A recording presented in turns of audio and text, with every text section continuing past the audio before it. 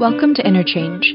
I'm your host, Brady Huberlin. Today's show is Out in the Cold, the political imaginary of the unhomed in the Great Depression. We open the show today with Lottie Kimbrough's Rolling Log Blues, recorded in Richmond, Indiana in 1928. Today, workers in the United States are out of work. After the market freefall this spring, crowded lines at food banks replaced crowded sports arenas. All industries contracted. Businesses of all sizes floundered. More than 20 million people lost their jobs in April alone, and 6.6 million unemployment claims were filed. In 3 months, we lost all of the jobs added to the labor market since 2008. The anticipated second wave of coronavirus will determine whether we retain the unexpected addition of 2.5 million jobs in May. The threat of another Great Depression looms. Like a log I've been jammed on the bank, so hungry I feel lean and lame. We know the coronavirus shutdown saved lives. According to one study, the quarantine measures prevented about 60 million infections in the United States. Another estimate states that if we kept up social distancing measures and economic shutdown until the peak infection rate, we could limit infections and prevent as many as 600,000 additional U.S. deaths. That said, all 50 states have begun easing quarantine restrictions. Emergency rooms are bracing for a spike in cases. The economic shutdown was successful in blunting the spread of the coronavirus, but it brought along the worst financial crisis since the 1930s, a decade defined by the major global economic trauma of the 20th century and the benchmark against which all other recessions are measured. The unemployment rate remains historically high. A second stimulus bill may or may not pass. For many Americans, the New Deal, launched by President Franklin D. Roosevelt from 1933 to 1939, is the gold standard for how the government should respond to a national emergency. The New Deal funded immediate relief and jobs, and constructed a social safety net which included a national retirement system, unemployment insurance, disability benefits, minimum wages and maximum hours, public housing, mortgage protection, and the right to collective bargaining. These programs, though rife with limitations, were the direct results of political protest and agitation by those deprived of basic necessities by a contracted and fundamentally unequal economy. We focus this week on the resistance movements of the underclass during the Great Depression, a historical era of economic crisis that increasingly resembles the present. For today's show, episode producer Bella Bravo speaks with Cody St. Clair, a PhD candidate in the Department of English at Indiana University, about the political imaginary of the homeless and unemployed during the Great Depression. St. Clair recently completed their dissertation titled Homeless Modernisms, Aesthetics and Politics of the Underclass. Cody St. Clair has studied how those squeezed out of the labor market and out of their homes gathered collective strength and pushed back. As protests over the killing of George Floyd have taken over the streets of every major city, have converted hotels to homeless shelters and best friends into bail fund organizers, we must consider how the lessons of the Great Depression apply to our own moment. We must learn from the political imagination of the underclass. I've been rolling and drifting from shore to shore on pixies, so won't have to trip no more. And now, Out in the Cold with Cody St. Clair on Interchange on WFHB.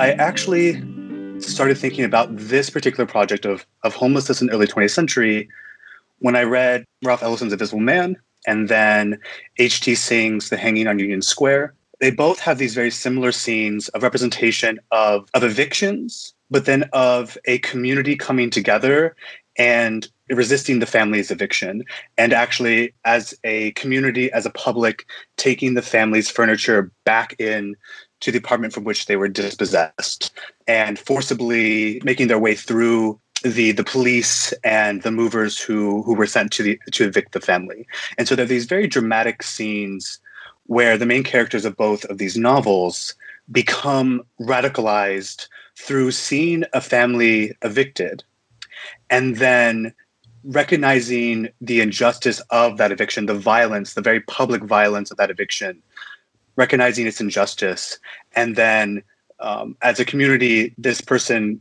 joining that community and gathering to put the family back inside of their home. So it was sort of reading both of those novels and reading these scenes of eviction that got me very interested in thinking about the way that homelessness was represented in the early 20th century, and particularly in the Depression. So, I mean, both H.T. Singh's novel, The Hanging on Union Square, was written in 1935. Ellison's novel was not published until the 50s, but it's set in the Depression. So it just got me, from there, I just started doing research into eviction and to representation of homelessness in the U.S. And it opened up this very large archive, 20th century, late 19th century archive, as well as a particular archive of the 1930s.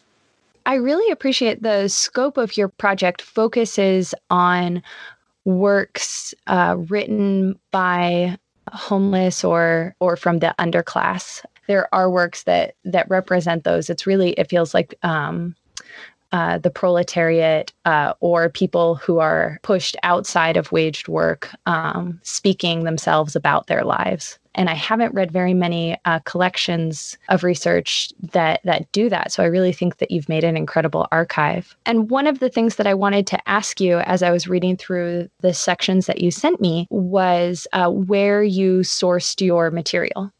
A lot of it's from archives. So the chapter that you read, which is my third chapter on homeless women and female assigned persons, that chapter is probably one of my most archival ones. So I came across Margaret Porter, who is one of the key figures that I write about in that chapter, through a short history that was written in the 70s by J.R. Roberts, who was a lesbian historian and wanted to find out about the history of not just women hobos, but particularly were there lesbians among women hobos in the 20s and 30s. And so she has this article that she wrote for Dyke Magazine in 1972, I believe. And it goes through the history of women and homelessness as she sort of understands it, and then begins to try to find texts of her own. And she goes through some of the ones that I talk about, one of the most famous being Ben Reitman's Sister of the Road, which actually isn't an autobiography. It was thought of as an autobiography, but it wasn't. And then at the end of that piece, she mentions having done an interview with this woman, Margaret Porter, who wrote after college, she was unemployed, and so went on the road for several months. And she kept a diary of a journal travel log. And so I just looked up Margaret Porter, tried to find stuff about her, and lo and behold, the Kinsey Institute had her archive. So I went to the Kinsey and was able to access this travel log that she wrote called My Vagabondage, and then her poems that she wrote in the 30s. So the Kinsey was one of the sources.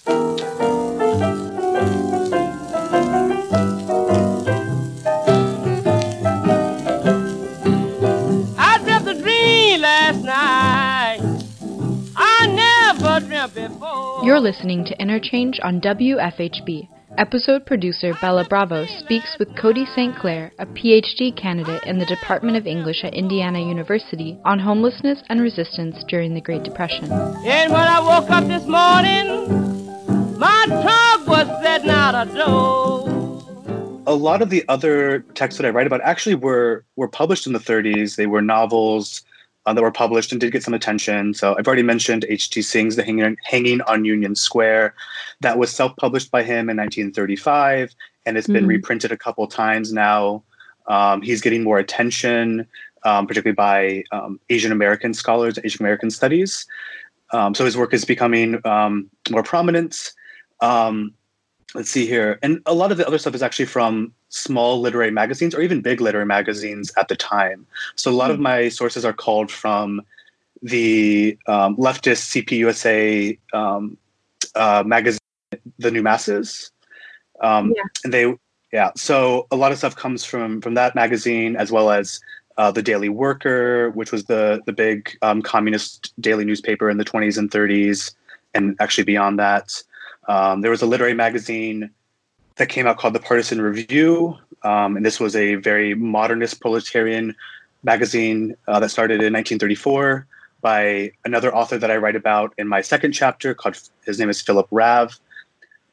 He wrote a poem called "Homeless but Not Motherless." He was a Russian immigrant, and from 1929 to about 1931, 32, he was homeless, and he becomes housed and employed again through the Communist Party when he joins in 1933.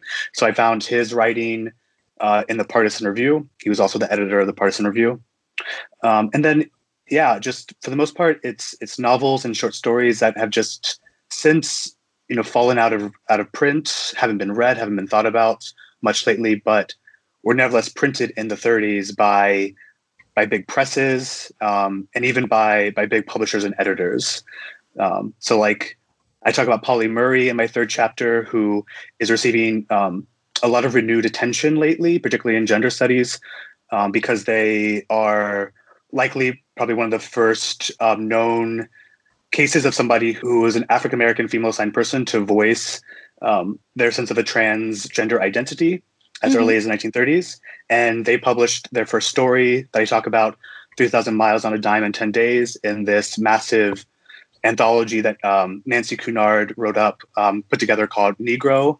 And again, that anthology was quite groundbreaking in the 30s. It was finally published in 1934, but for the most part, it has gone out of print. It was reprinted in the 80s, but for the most part, people don't read it anymore.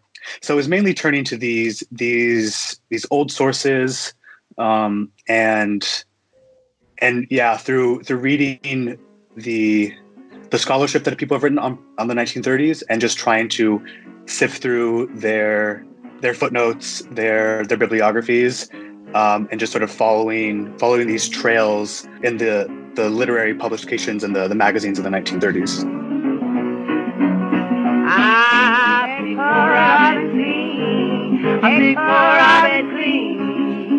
I take his head, take his feet. I want to take his body, but it wasn't take him, but I'll take poor Robin clean. Take poor Robin clean, and I'll be satisfied having a family. It's time for our first break. This is Pick Poor Robin Clean by L.V. Thomas and Gishi Wiley. Stay with us for more with Cody St. Clair when Interchange returns. Pick poor Robin clean, Lord, in that day, birthday. Well, I can pick poor Robin clean, then I'll be satisfied having a family.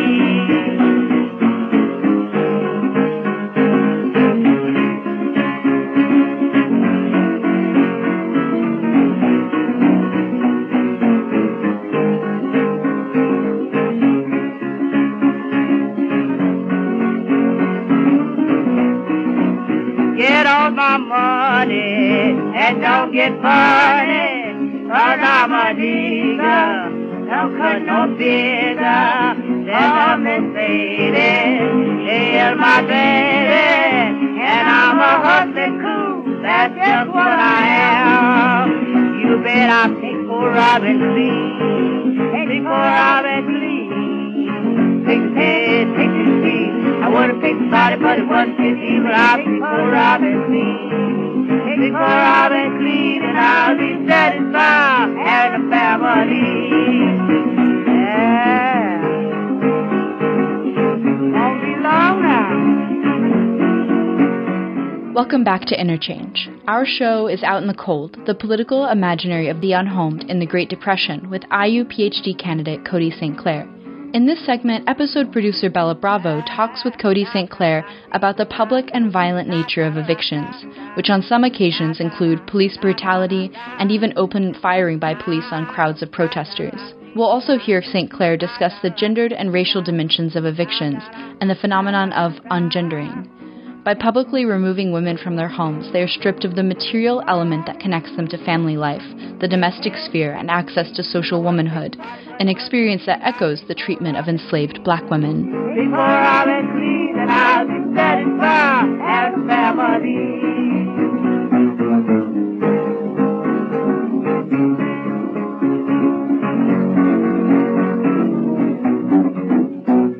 One of the reasons why I was so excited to talk to you was because we're going through a moment right now that a lot of analysts are seeing the closest parallel to the 1930s.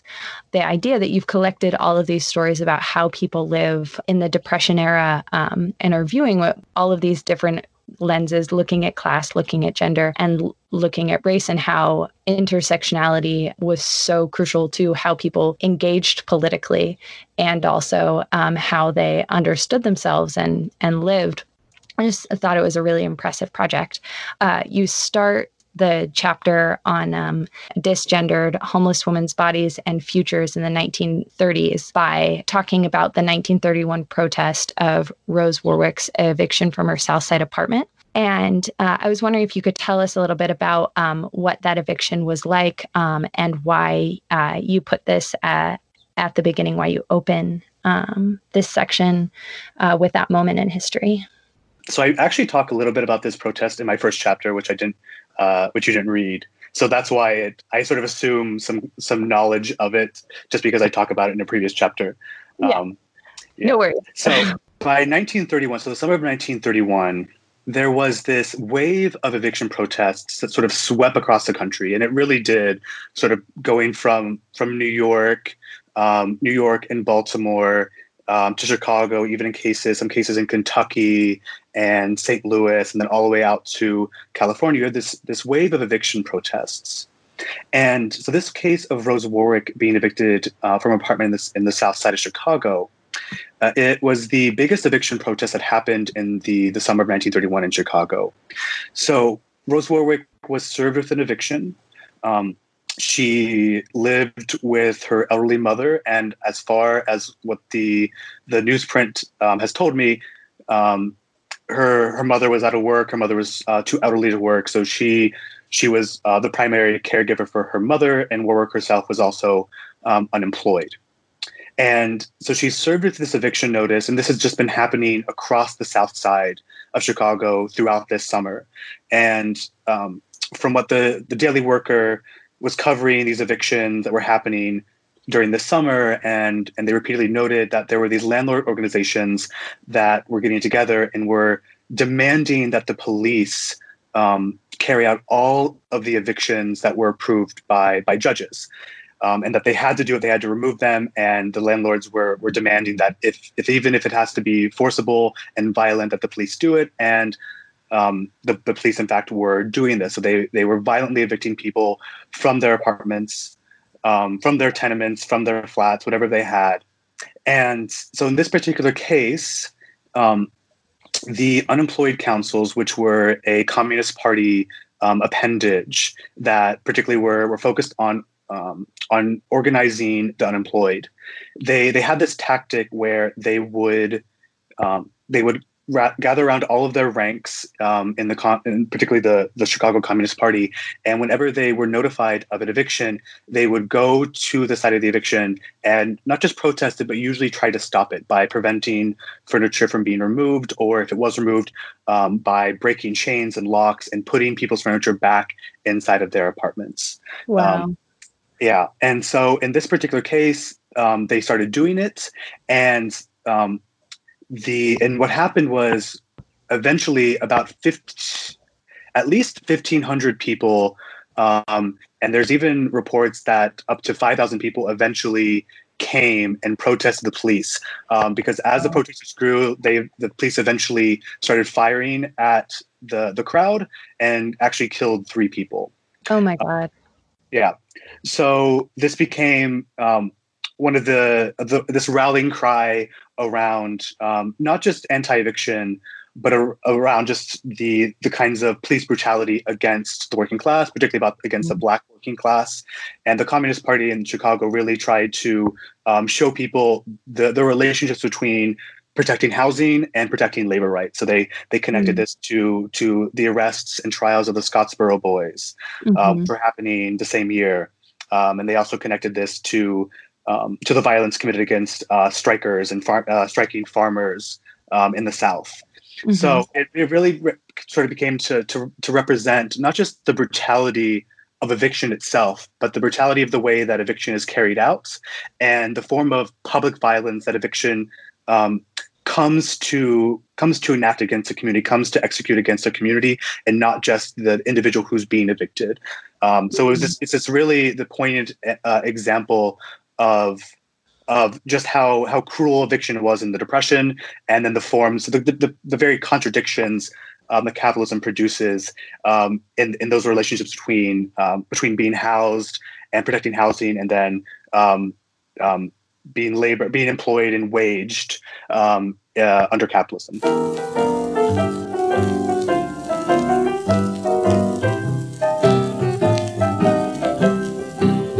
I dreamt a dream last night I never dreamt before. You're listening to Interchange on WFHB. Episode producer Bella Bravo speaks with Cody St. Clair, a PhD candidate in the Department of English at Indiana University, on homelessness and resistance during the Great Depression. And when I woke up this morning, my trunk was setting out a door. In your work, you point out that this was Chicago's largest eviction, and the way that the Chicago Communist Party and then Ann Petrie in her novel The Street, how they talk about this is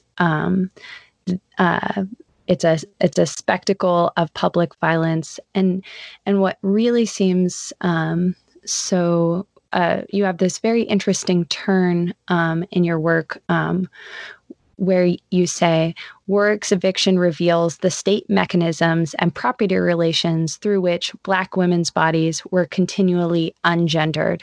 And then you quote Hortense Spillers, the unprotected female flesh. And you say that the city jettisoned her from her house and her home. This function of ungendering, or I think the term that you develop, disgender. Could you explain what that is and talk about how it relates to evictions? Mm-hmm. Yeah, so I'm taking Spiller's notion of ungendered, and I'm revising it slightly, though for the most part I really can't. I have to give her most of the credit because her term does really take into account what I'm looking at, but she's very much looking at the Middle Passage and slavery, and how those social mechanisms come to what she calls ungender women's bodies, Black women, female assigned women's bodies, and how the quote I include later about how the kinds of violence that are enacted against women under slavery we think of as the kind of brutality that is enacted by men against other men. Mm. So Spillers has this conception, a conception that a lot of feminists today may challenge in some way, but Spillers really thinks of the idea of the woman as coming to existence, particularly under capitalism largely, but also under racial capitalism, through domesticity, through the idea of a home and home care and homework. And that is how a woman comes into being in social relations, is through a particular kind of embodiment in its relationship to the domestic. And obviously for Black women slaves, right, a lot of whom were employed in the domestic space, others were not. And she thinks about how that in itself is a kind of ungendering of their bodies, in the sense that the gender that they have or assigned is wholly different than their white female owners. She thinks about how even the white women who owned Black women were allowed to violate their bodies in a way that was similar to the way that their male owners would violate them.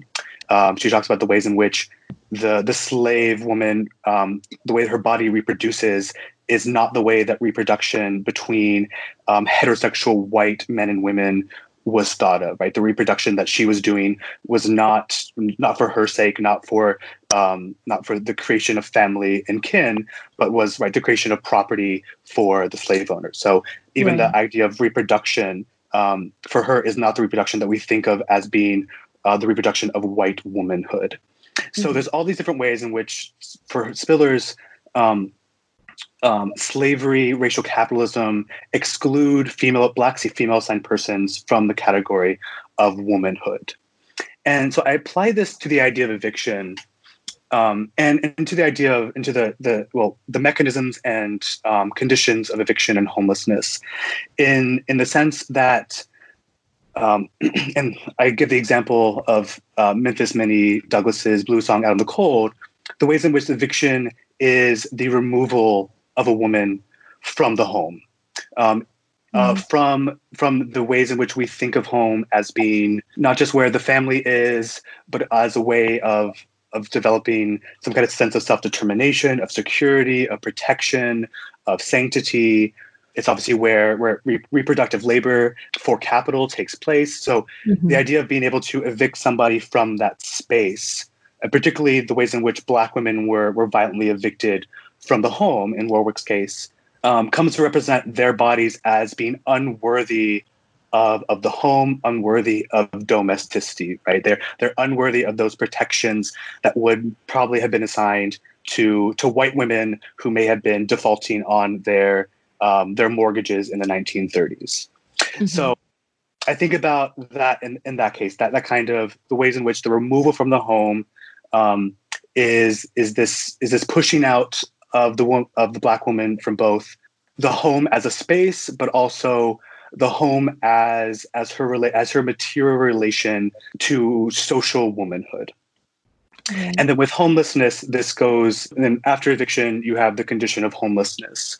And so in Douglas's song, she talks about how she's in the cold, trying to find a place, but nobody will open up the door for her, but her body's freezing, right? She can no longer feel her feet. So she's been sort of reduced to her body, to her flesh, to a kind of ungendered flesh that people don't recognize as, again, deserving the protections that we think, or we would like to say that we provide to female assigned persons who identify as women. So my idea of disgender takes that into consideration. But at the same time, it also thinks about the ways in which how homelessness and eviction are not just ungendering, but they are utterly gendering, in the sense that a woman who is excluded from the home and is homeless is not only seen as being less than a woman or not a woman, but then she has to, in order to get help, re-enter herself or re-immerse herself into the logics of femininity, and particularly a domestic femininity, in order to get help from the state, right? So she has to prove herself to be sort of utterly hopeless, right, without the home.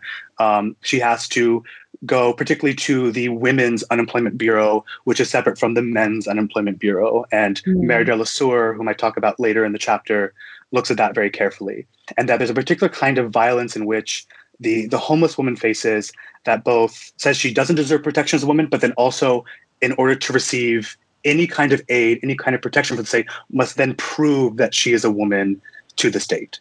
So it's this double-edged sword of being both ungendered and utterly gendered at the same time. And they both represent slightly different, but also at the same time, coterminous violences that we see in the material lives of homeless women in the 1930s. I dreamt a dream last night I never dreamt before. It's time for another break. This is Out in the Cold by Memphis Minnie. I never dreamt before. Stay with us for more with Cody St. Clair when Interchange returns. And when I woke up this morning, my trunk was setting out a door. I didn't have no money. I couldn't find me no place to go. I didn't have no money. Couldn't find me no place to go. So they left me in my trunk, sitting out in the cold. That was me last night. Woo-hoo, you drove from your door. That was me last night. Woo-hoo, you drove from your door. Why you would let me in? The reason I sure don't know.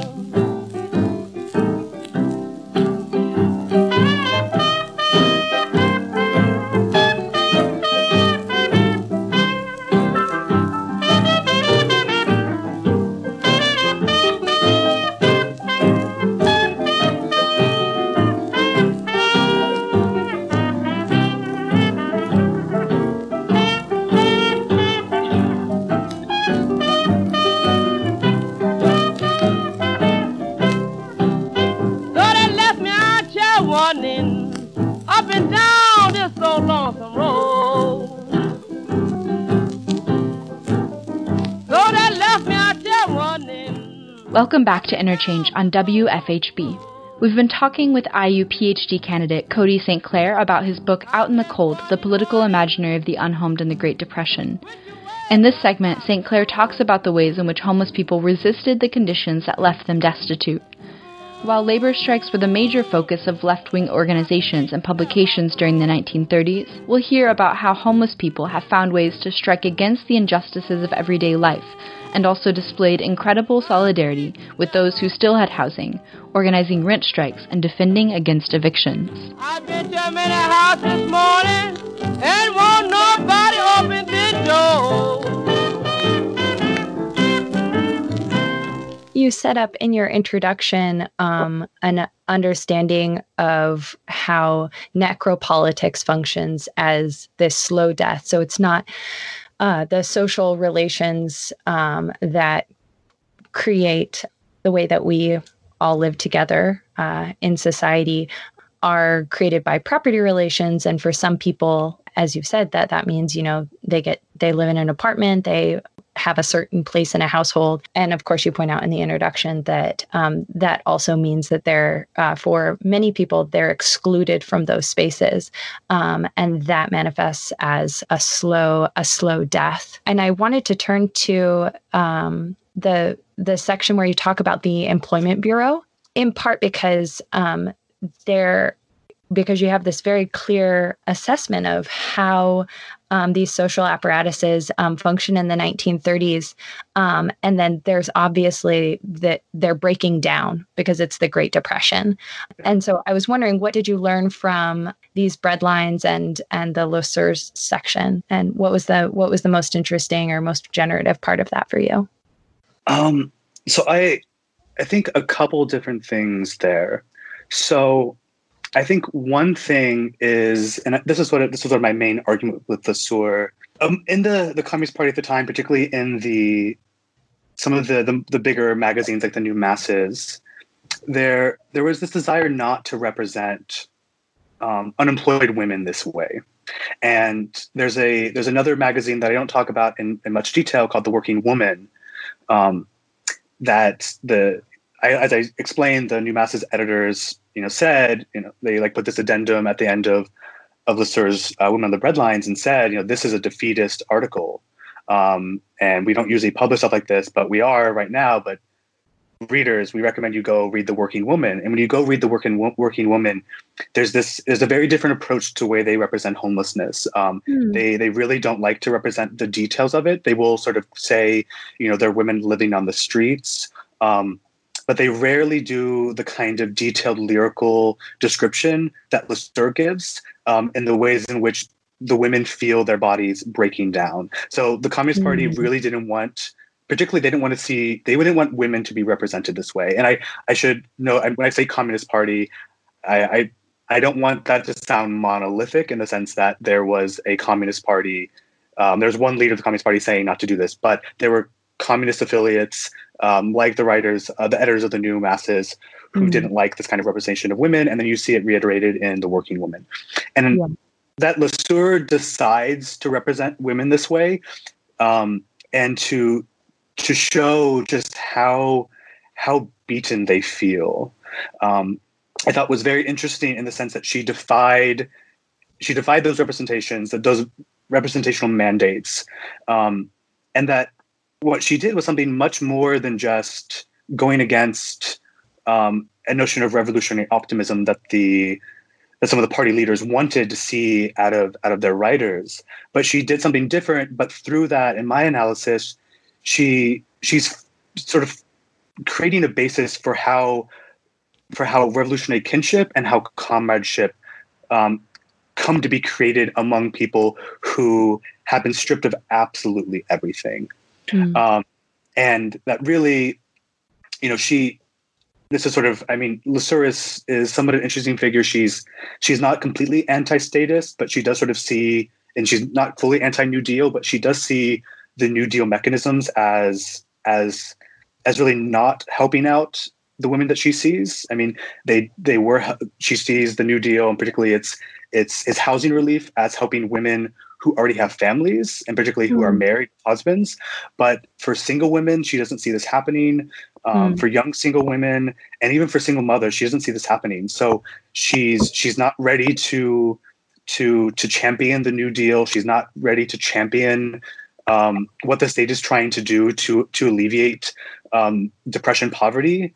But at the same time, she sees the very means, or the very sort of ground zero, 0.0 degree of so the mechanisms or the conditions for political consciousness and kinship between these women. So that's what I really liked about her work, and why I turned to her later, because it moves away from a lot of the mandates at the time for how to represent poverty, but does so that actually, in my opinion, reconforms with those mandates in a very innovative way.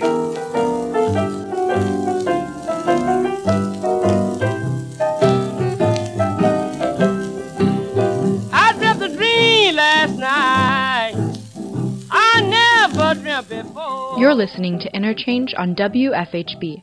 Episode producer Bella Bravo speaks with Cody St. Clair, a PhD candidate in the Department of English at Indiana University, on homelessness and resistance during the Great Depression. And when I woke up this morning, my trunk was setting out a door. Yeah, you have this great section from her. And so I just want to read it because I think it's so helpful in pointing to this how she breaks through this tension that you're describing between revolutionary optimism versus like some sort of defeatism. You say that for Lesueur, this depressive mentality opens up the possibility for alternative, non-dominant relations between these women and herself, a relation which she compares to the collective intersubjectivity of a strike. And then you quote Lesueur, "They were on strike. They aren't going to have anything to do with it.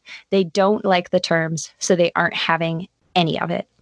And I think that that's so beautiful because it crosses across class. Obviously, she's not a part of this underclass that she's working with or that she's observing, but she does still feel connected to them. And so I was wondering what did strikes or these sorts of stoppage actions look like from the homeless in the 1930s?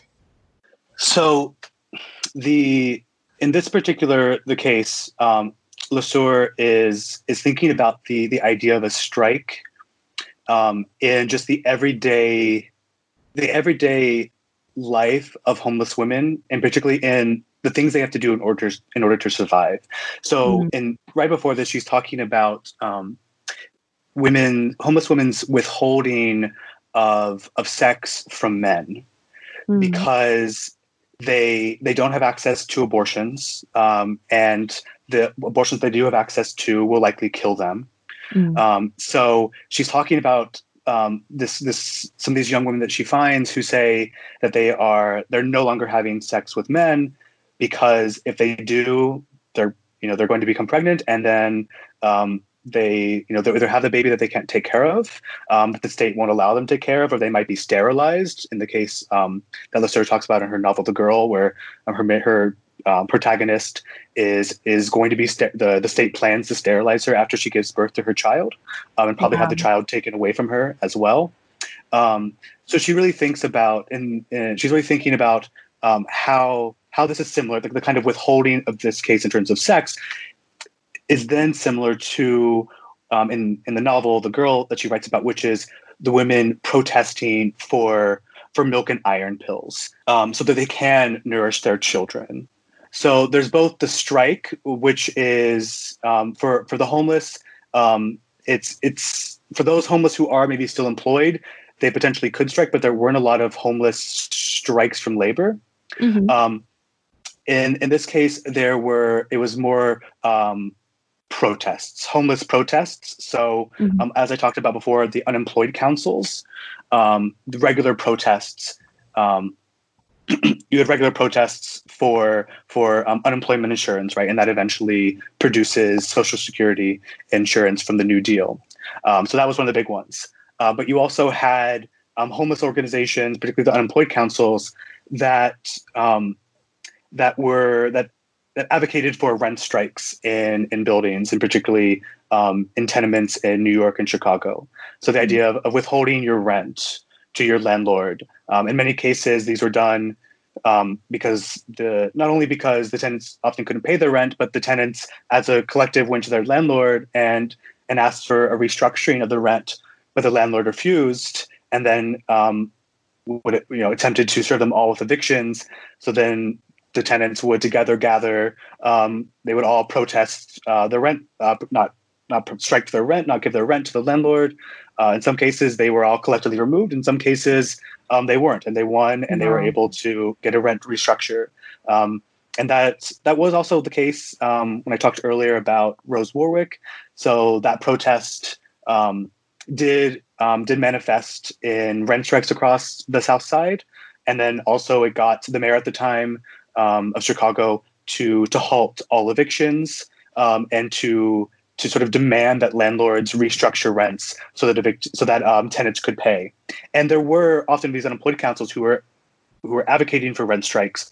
You had a lot of the people who were part of those were homeless, and they were actively advocating that other people be able to remain in their homes. So again, you still have that solidarity, which is very, very fascinating, between housed and unhoused. And that, again, as I sort of repeat throughout this dissertation, the public relation of housing, right? It's not just about the private. Housing is essentially a public relation that we have, and that we have sort of indebted to each other to maintain each other's access to housing.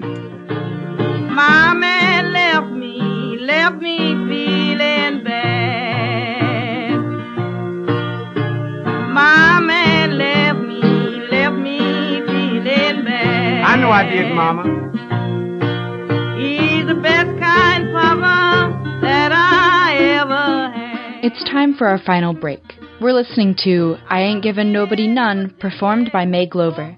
Stay with us for more with Cody St. Clair when Interchange returns. I'm gonna send you a ticket, hoping you will come. Come back home, never more to roam. If you come back home, baby, tell you what I'll do. You joking? No, I ain't, Papa. If you come back home, baby, tell you what I'll do.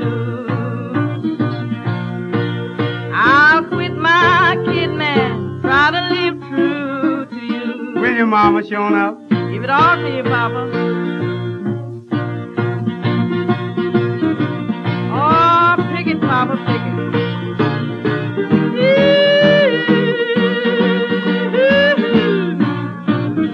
I ain't giving none of this to Jelly Roll away.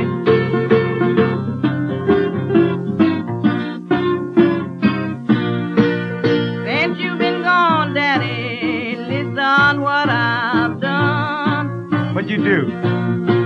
Since you've been gone, Papa, listen what I've done. I made a lot of money, but I ain't give nobody none. I mean none of this Jelly Roll. I wash your clothes in the morning, cook Jelly Roll at night. I wash your clothes in the morning, bake Jelly Roll at night. Welcome back to Interchange on WFHB. We've been talking with Cody St. Clair in the episode Out in the Cold, the Political Imaginary of the Unhomed in the Great Depression. In this segment, St. Clair talks about the aesthetics of the Great Depression era and the ways that artistic forms connected to action and forms of resistance. Then St. Clair discusses the lessons we can draw from this project and how it might connect to political struggles today. I don't care how I do, you so doggone hard to please. Your dissertation is called The Politics and the Aesthetics of Underclass Resistance. And I'm wondering, do you see a relationship between the political actions that you're talking about and the aesthetics, and how either Communist Party or affiliates and people who are self-publishing, poets, songwriters, how they were talking about these experiences? What's the relationship between politics and aesthetics here? Yeah. And so this was a big discourse on the left in the 1930s, and it got a lot of attention just about what is political literature, what is revolutionary literature. So there are lots of debates about this, and there's no one takeaway, I think, from the era other than that pretty much every big writer in the 1930s, even the ones that we often think of as being more liberal or more conservative, like Ernest Hemingway, for instance, that pretty much everybody understood literature as playing a role in politics, as playing a role in raising of consciousness, but then also in terms of making something happen. So I think one of the biggest aesthetics of the time that I find very interesting was agitprop plays, agitprop theater. Oh, yeah.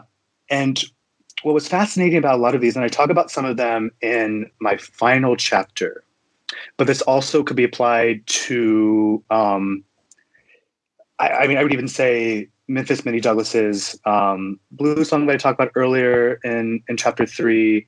And then I talked a little about H.T. Singh's The Hanging on Union Square. There was often this interest in ending a piece of work, particularly a play, an agitprop play, with a strike, or a protest, with the audience. And then what would happen is there would usually be the actors on the stage would demand a protest or a strike, and they would actually ask the audience to chant with them, to strike with them, to protest with them. And a lot of them, the idea was that you could exit the theater with, behind the troupe, the acting troupe, and actually go right on the street and start protesting. And so one of the most interesting examples of this is Langston Hughes's Scottsboro Limited. It's a play that he wrote in 1931 about the Scottsboro Boys. It hasn't received a whole lot of attention, but the play literally ends with the actors going into the audience and chanting, and the audience chanting with them. And like the idea is literally you were supposed to leave the theater with the troupe and start protesting. So I think that's one of the most interesting aesthetics in terms of thinking about the relationship between politics and aesthetics, and particularly about action and how to get people involved, to get people organized. But the same things these things were true in the poetry at the time. And there was definitely this bridge between songwriting, leftist songwriting, which was usually associated with the International Workers of the World, the Wobblies, and their excellent songwriting, versus the more literary poetry of the time. So one of the great quotes that Philip Rath came up with, I've talked about him a little bit before here, was that the leftist modernisms of the time will be a merger of both the wobbly songwriting of Joe Hill as well as the sort of high modernism of T.S. Eliot, and they will the literary proletarian modernists will bring those together and will use experimental form as a way to get people acting, to get people to think about how poetry can not just change their perspective, but also be an instigator for them to take action.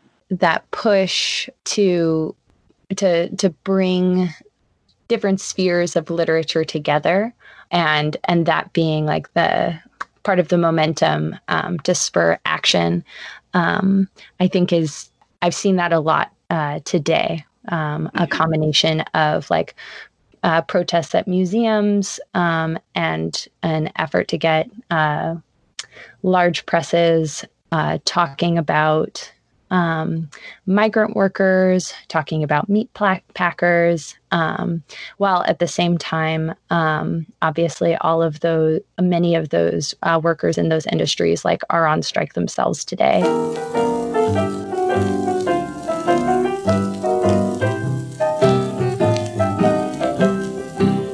I dreamt a dream last night I never dreamt before. You're listening to Interchange on WFHB. Episode producer Bella Bravo speaks with Cody St. Clair, a PhD candidate in the Department of English at Indiana University, on homelessness and resistance during the Great Depression. And when I woke up this morning, my trunk was setting out a door. I just want to bring us to this moment because you've done all of this research.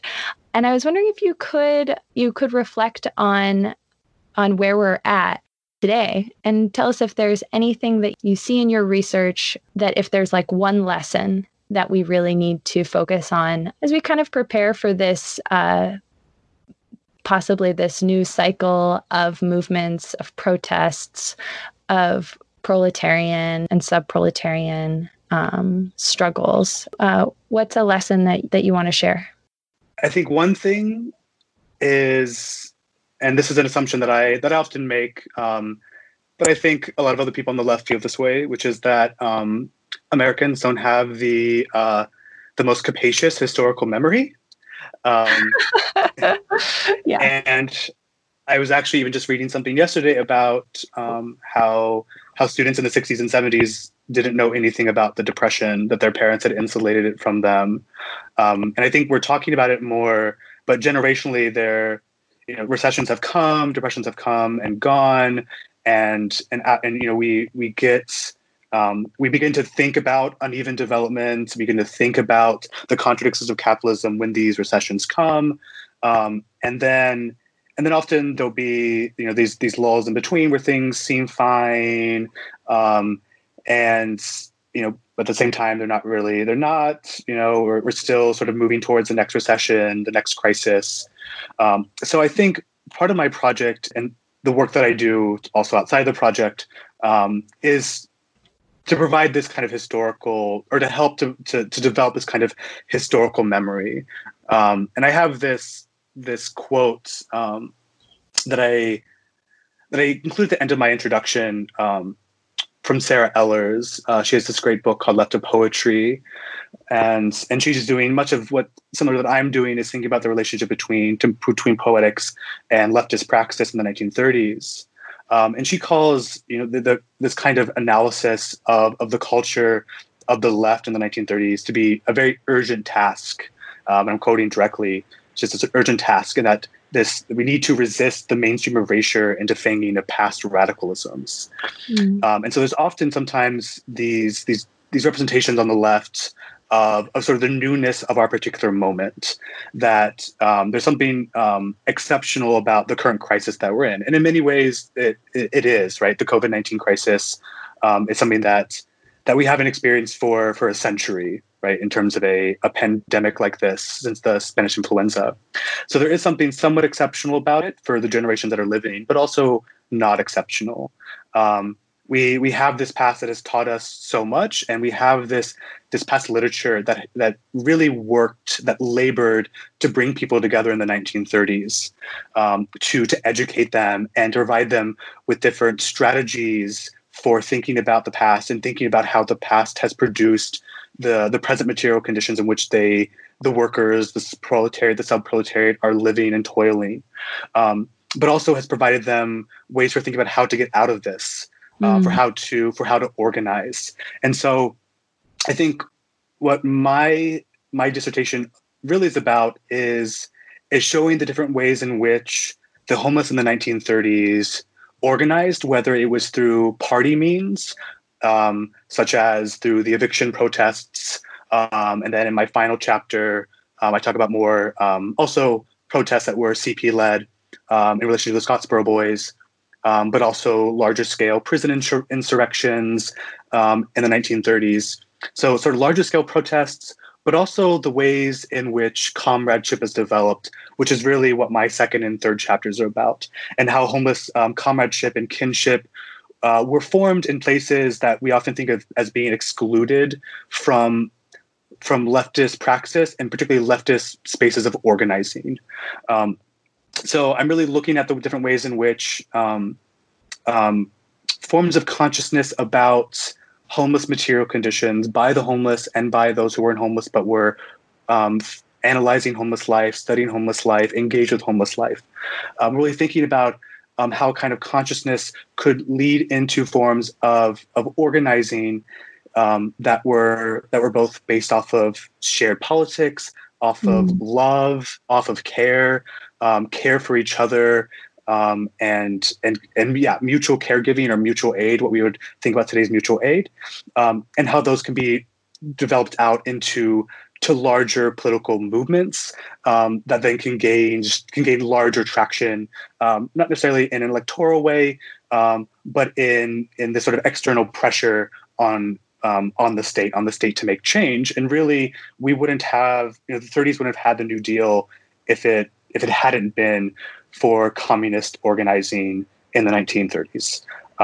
Even though there were problems with the New Deal that I talk about a lot about in my dissertation, we wouldn't have had anything like housing relief, the Social Security Acts, and the unemployment relief. We wouldn't have had any of those things if it weren't for the communist movements at the time putting pressure on the state to provide these forms of relief.